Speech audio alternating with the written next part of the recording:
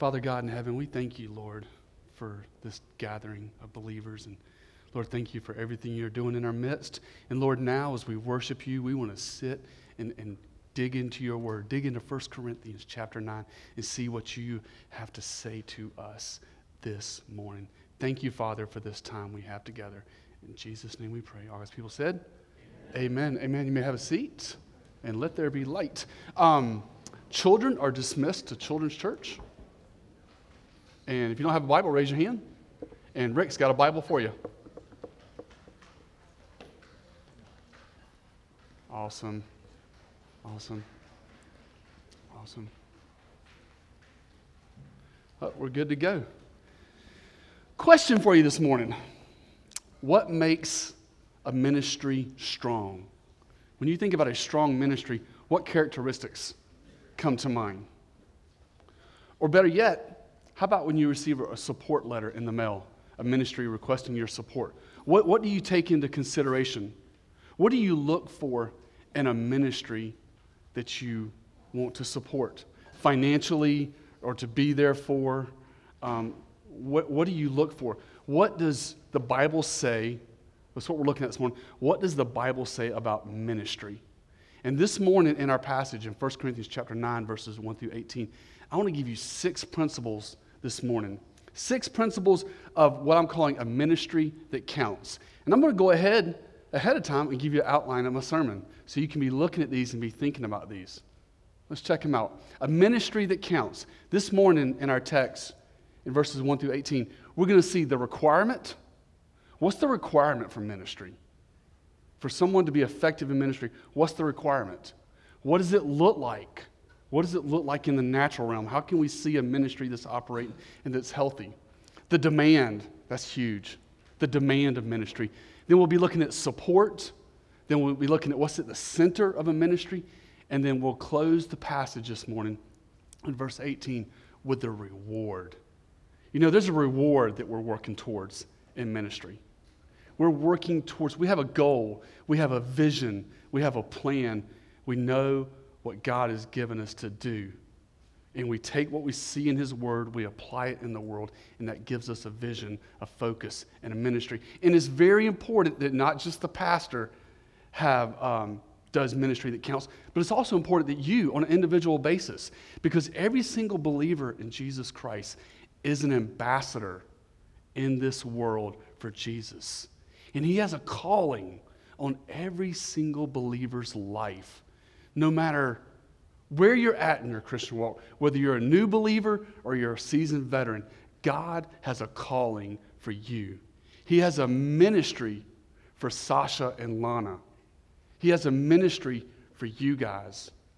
So what we're going to do this morning is we're going to look at a ministry that counts. 1 Corinthians chapter 9 can be summed up in the context of the passage. It can be summed up in 2 things. The Apostle Paul is defending his apostleship. The church at Corinth has sent him a letter questioning his authority.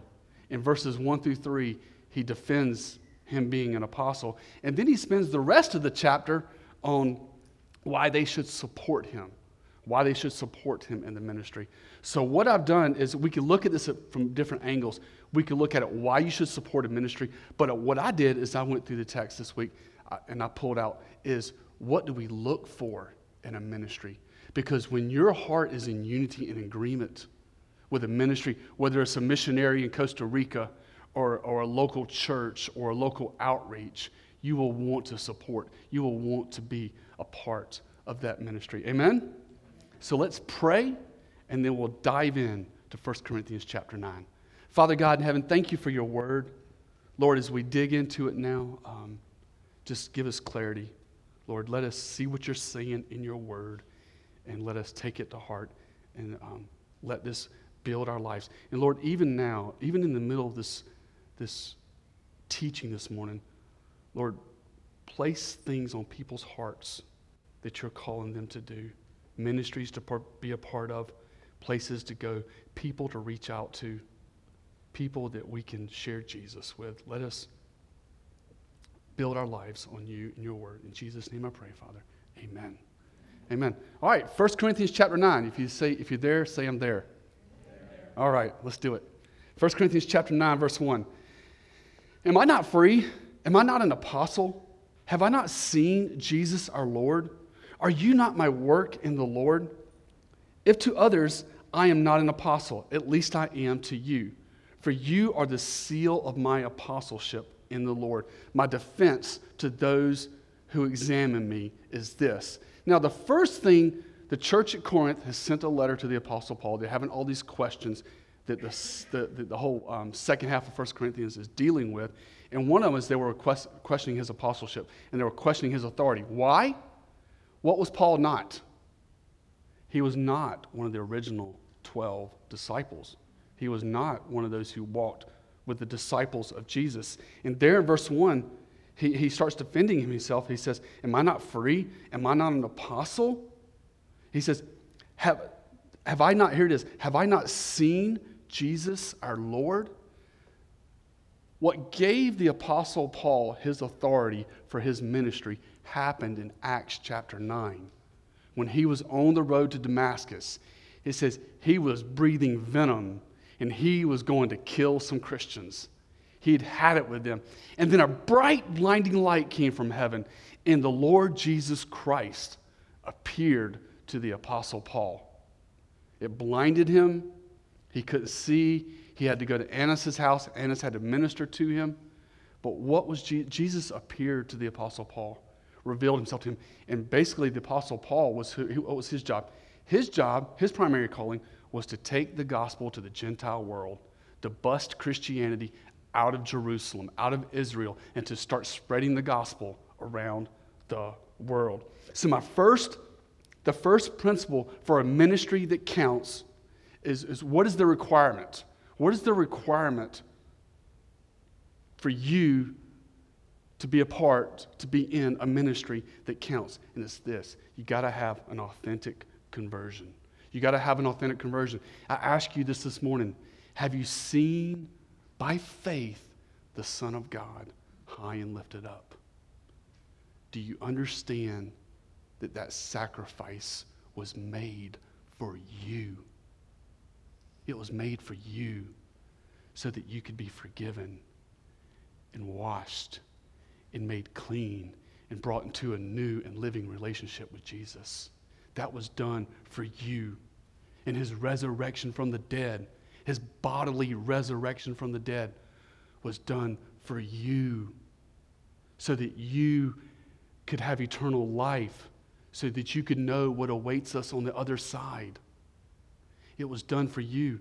And what we have to do to have an authentic conversion is we have to trust in that. We have to say, Lord Jesus, I don't trust in going to church. I don't trust in my good works. I trust in you. I trust in you, Lord, for what you've done for me in my life. So you gotta have an authentic conversion where it's called, salvation is like a two-sided coin. It's called repentance and faith. You repent. You say, God, I'm sorry for my sin. I'm sorry I've broken your commandments. I'm sorry I've broken your law. Please forgive me. And I put my trust in Jesus. And when you do that, he comes inside and you have an authentic conversion. He who has the Son has life. He who does not have the Son does not have life. This is what the gospel says in John chapter 3. An authentic conversion. And then notice, so that was him defending his apostleship, showing that he had seen the Lord Jesus. Now, we don't have apostles no more. Those were commissioned by the Lord, sent out by the Lord. But what we do have today is pastors, teachers, evangelists, people in ministry. You guys, every believer in Christ has a job, has a ministry. And the second principle in this very passage right here for a ministry that counts is, it says in the end of verse 1, he says, are you not my work in the Lord? What's he talking about here? He's talking about the fruit of Paul's ministry was the church at Corinth. Was these Corinthian believers. They were his fruit. They were the results of his Damascus Road conversion and him going and establishing them and building them. They were the fruits. They were the evidence of his apostleship and him going out and starting the church. So the second principle for a ministry that counts today in 2017 in your life is this. What does it look like? And it's simply this. It's fruitful. It's fruitful. It's fruitful. And my question to you is this: who are you investing in? Who are you making an impact in this world for Jesus? Who are you touching? It could be a neighbor, a coworker, a son, a daughter, a relative, but who are you putting your time and energies when it comes to ministry? Who are you investing in? The Apostle Paul here, he was investing in the church at Corinth. And God calls all believers, everyone, to do ministry and to invest in people's life. And look, there's more in verse 4. Verse 4, we can't forget our family, right? When it comes to ministry, sometimes some of us, we just get so focused, we'll forget our family. But let's look at verse 4. Do we not have a right to eat and drink? Do we not have a right to take along a believing wife, even as the rest of the apostles and the brothers of the Lord and Cephas? Or do only Barnabas and I have a right to refrain from working? People in ministry, in leadership especially, basically what the text is saying is this: we have a life too. We have a life too. And we cannot forget our family, and we have to take care of our family. And equally important in ministry and outreach and touching other people with the gospel and discipling people and mentoring people in ministry is we can't forget our family. It starts at home. Me and Irene's ministry starts with our children and each other before it comes here. And you need to have same focus. Is your ministry to your family, to your husband, to your wife, to your children, starts first. You have to take care of them. Verse 7, who at any time serves as a soldier at his own expense? Who plants a vineyard and does not eat the fruit of it? Who tends a flock and does not use the milk of the flock? Now, the point of this passage the Apostle Paul is making is that they need to be supported because it's a full-time job. Because of all the demands of the ministry, he's telling the church at Corinth that they need support. But what I want to look at here is this. Is my third principle is this. Ministry that counts is this. It's demanding. It's demanding. It takes a lot of time. It takes a lot of energy. It takes a lot of coordination. It's not just a pop in, say something, and go. It takes a lot of time. It takes a lot of planning. It takes a lot of coordination. And it can be heavy. It can be taxing on people. But it takes a lot of energy. And I noticed, I loved the symbols that's used in verse 7. Look at those. He says, who at any time serves as a soldier? You know, I think of someone doing ministry, wherever God calls them, they have the heart of a soldier. They teach people how to fight. How does a Christian fight? He fights on his knees. He fights on his knees in prayer. He sees situations going on in the body. Or brother or sister calls up and says, man, I need you to pray for me. And that soldier in us, in that ministry aspect, we pray for our brothers and sisters. We pray for our loved ones. When we see our children going through situations, we go to our knees and we pray like a soldier, and we battle. We battle for spirit. We make battles, and we wrestle in prayer for things that we know that are important to God and that are important to our family. The second one there in verse 7 is he uses the illustration of a farmer. You know, in ministry, we have the heart of a farmer. What does a farmer do?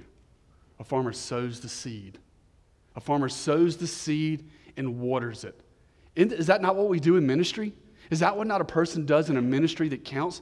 Is they sow the seed of the Word of God. And they do Bible studies.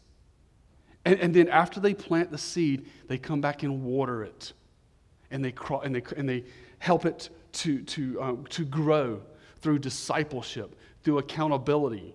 Alex sent me a message this week, said, hey, I'm going to create a Facebook page for us girls to communicate. You know, Alex gets the girls together on Wednesday night and they have Bible study. And they have, well, actually it starts with Barbara. Barbara does the Bible study, Barbara and Sarah. And then Alex gets in there and talks to the girls in the one-on-one time. And now Alex is creating this little Facebook page for the girls to connect because she's getting into their lives. After you sow the seed, you come back and water it. And it's a lot of work, as this passage is showing. And then finally, in verse 7, you see the picture of a shepherd.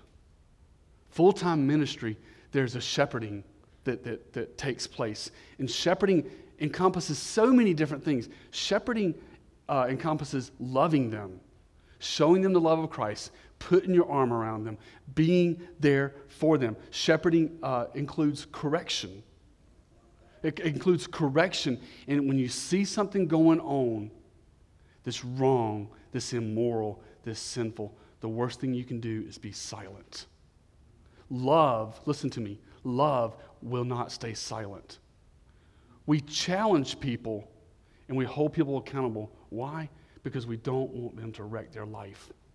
When we see people going in the wrong direction, we go to them in a spirit of love and humility and we challenge them. Not because we're trying to spoil some party or stop something, but because we love and we care for them. You know, we talk with the students every Wednesday night, you know, and I share with them, guys, I bear the scars of the past. You know, there's two sources of wisdom. You can learn now from the Word of God and make right decisions, or you can go learn from the other source of wisdom, which is what? The school of hard knocks. And then come back to the Word of God. But as a shepherd, and as a shepherd, finally, we protect. We see false teaching. We see unbiblical teaching. Our job as a shepherd is to protect people and to warn people of false teaching. Ministry, this principle of ministry, this should be up on the screen, it says demanding, is very difficult. It's very challenging. Man, I did 26 years as a soldier. And I thought, man, I'm retiring now. I'm going to be God's calling me to be a pastor. And I kind of thought things might get a little easier, but they didn't.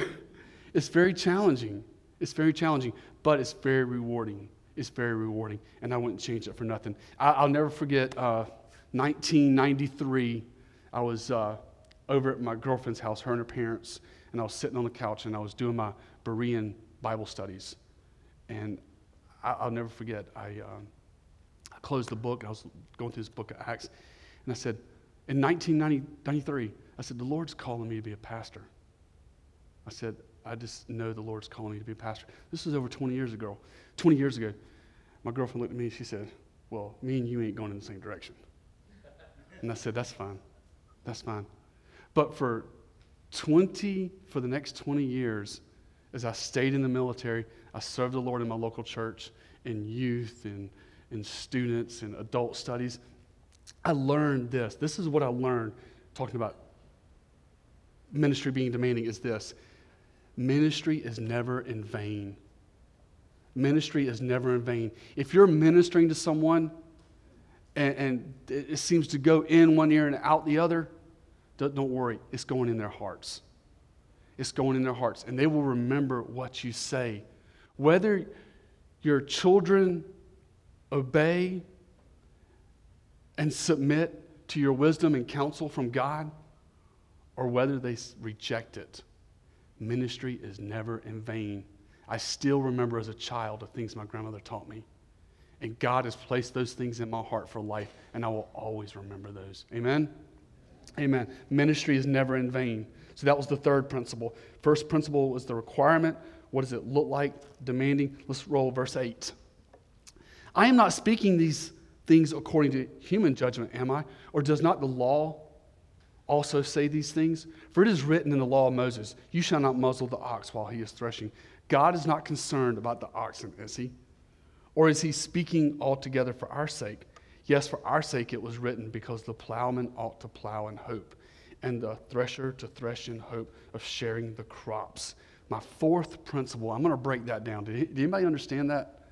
It was kind of difficult passage. We're going to go back through it. But my fourth principle for ministry that counts is this. It needs support. Where should the support come from? The support should come from the people that benefit from that ministry. In the context of the church, it should come from the body. Let's break this down. Let's go back and look at verse 8. Look at verse 8. Let's take this verse by verse. The Apostle Paul says in verse 8, I am not speaking these things according to human judgment, am I? Or does not the law also say these things? In other words, what he's saying in that verse, is this human reasoning or is this God's way?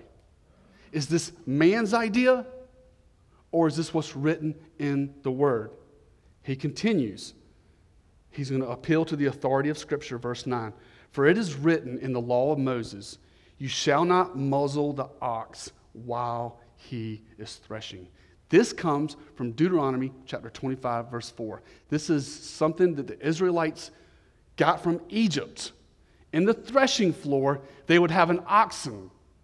He would drag around this big stone across the floor, and it would crush all the grain, and it would separate the wheat from the chaff. And so he's going around, he's crushing it all, he's grinding it all the chaff is going away, is getting blown away, and he's crushing it. And they were like, hey, don't muzzle the oxen. Let the ox get down and get a little grub while he's doing the floor, while he's pressing out the grain. And what he's saying there is, let the ox get some food over the work that he is doing. Now, question for you, is he talking about an ox? Is he talking about a mule? Is Deuteronomy, go back and study Deuteronomy chapter 25. It has nothing to do with animals. It has everything to do with the civil nation of Israel and how they operate. Look at verse 9. Actually, halfway through verse 9. For it is written in the law of Moses, you shall not muzzle the ox while he was threshing. To answer that question, is he talking about an animal? Halfway through verse 9. God is not concerned about the oxen, is he? Or is he speaking altogether for our sake? Friends, this has nothing to do with animals. This has everything to do with those who are doing ministry. It continues in verse 9. It says it itself. Yes, for our sake, for us, it was written, not the animals, because the plowman ought to plow in hope, and the thresher to thresh in hope of sharing the crops. If we sow spiritual things in you, here it is. If we sow spiritual things in you, is it too much if we reap material things from you? We need to support ministries that sow spiritual truth into our life. We need to support them. We need to be a part of them. What does that look like? It's when they teach the Word of God. They teach the Bible. And they get involved in people's lives where we become one with the family of God and the people of God. We need to support ministries where we're growing, where we find a place where we are growing in our relationship with Christ. Those are the type of ministries, whether it's a missionary, whatever organization, you have to ask yourself, are they being effective in ministry?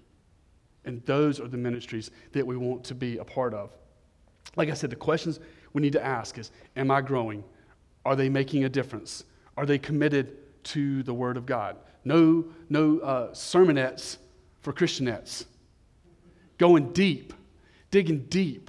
Our goal at Calvary Chapel is to help you guys get planted by that stream of living water and for your roots to go deep in your faith in God. And for you to grow spiritually, and for you to grow strong. That's the vision. That should be the vision of every church in the community.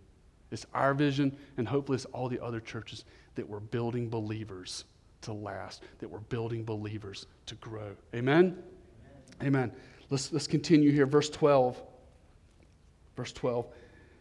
If others share the right over you, do we not more? Nevertheless, we did not use this right, but we endure all things so that we will cause no hindrance to the gospel of Christ.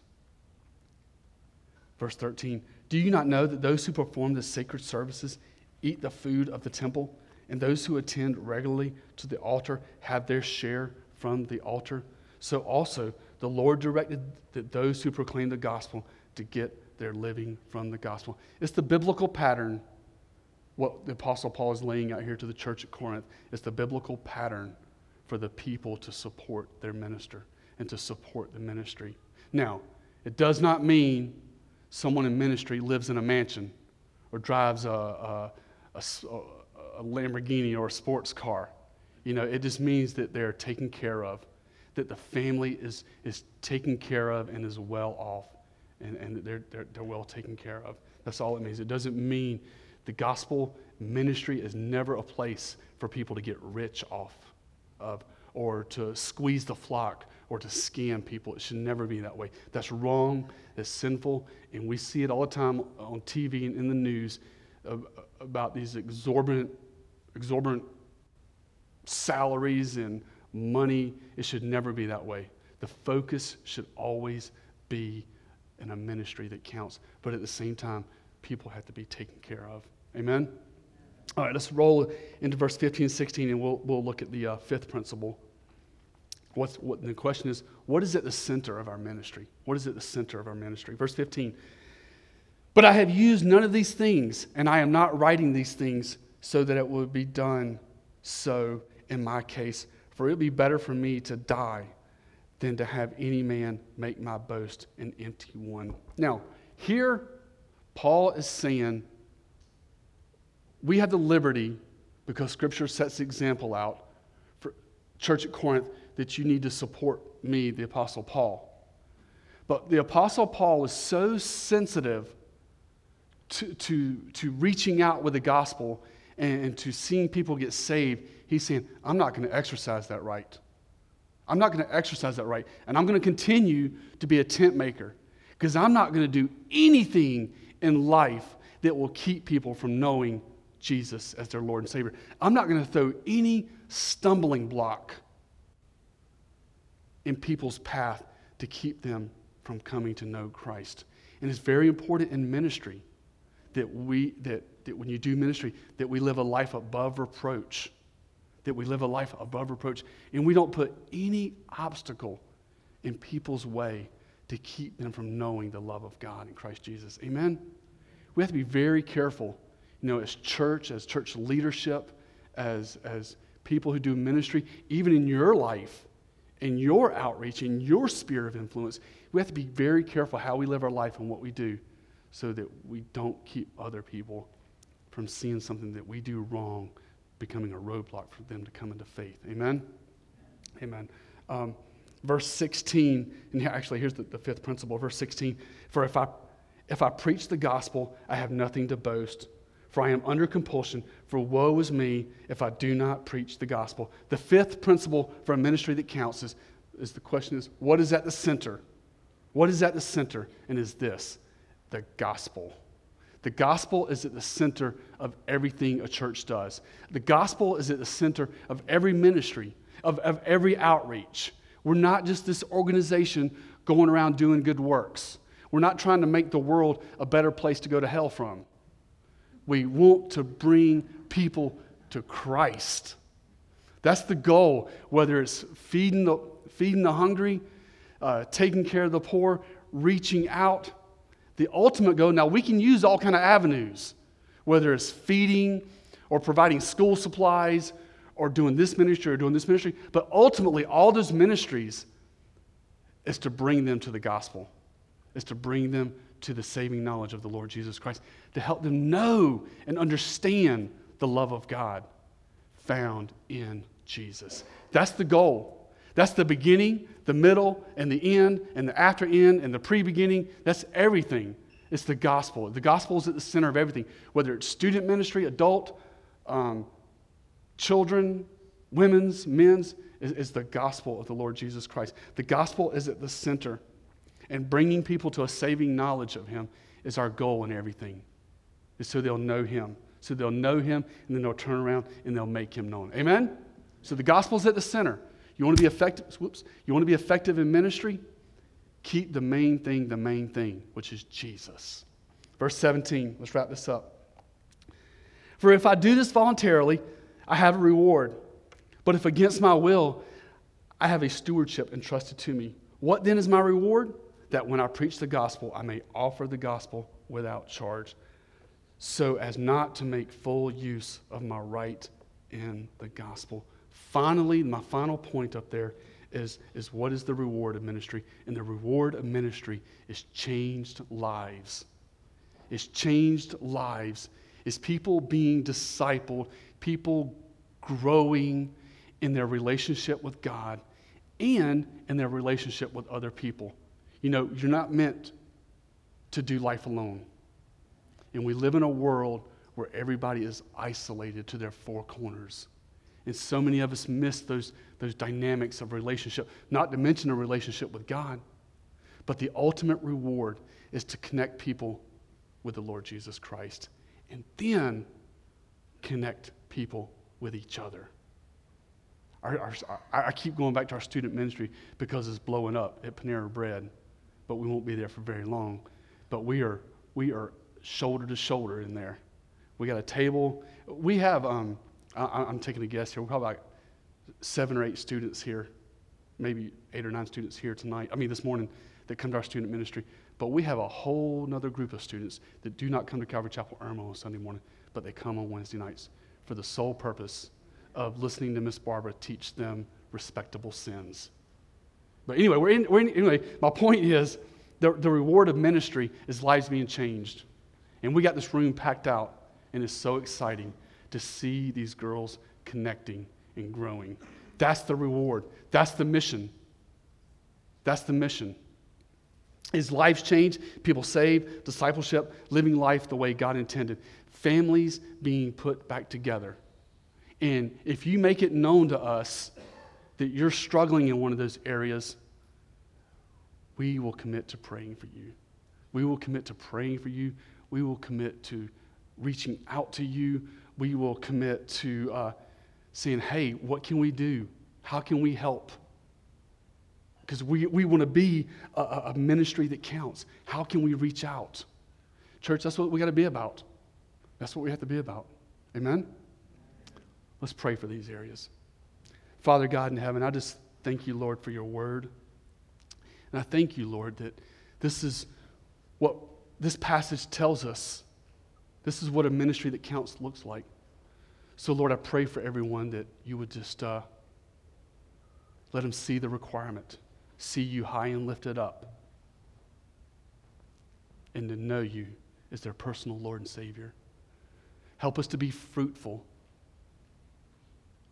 Help us to understand the demand. Father, I pray that you raise up support around us.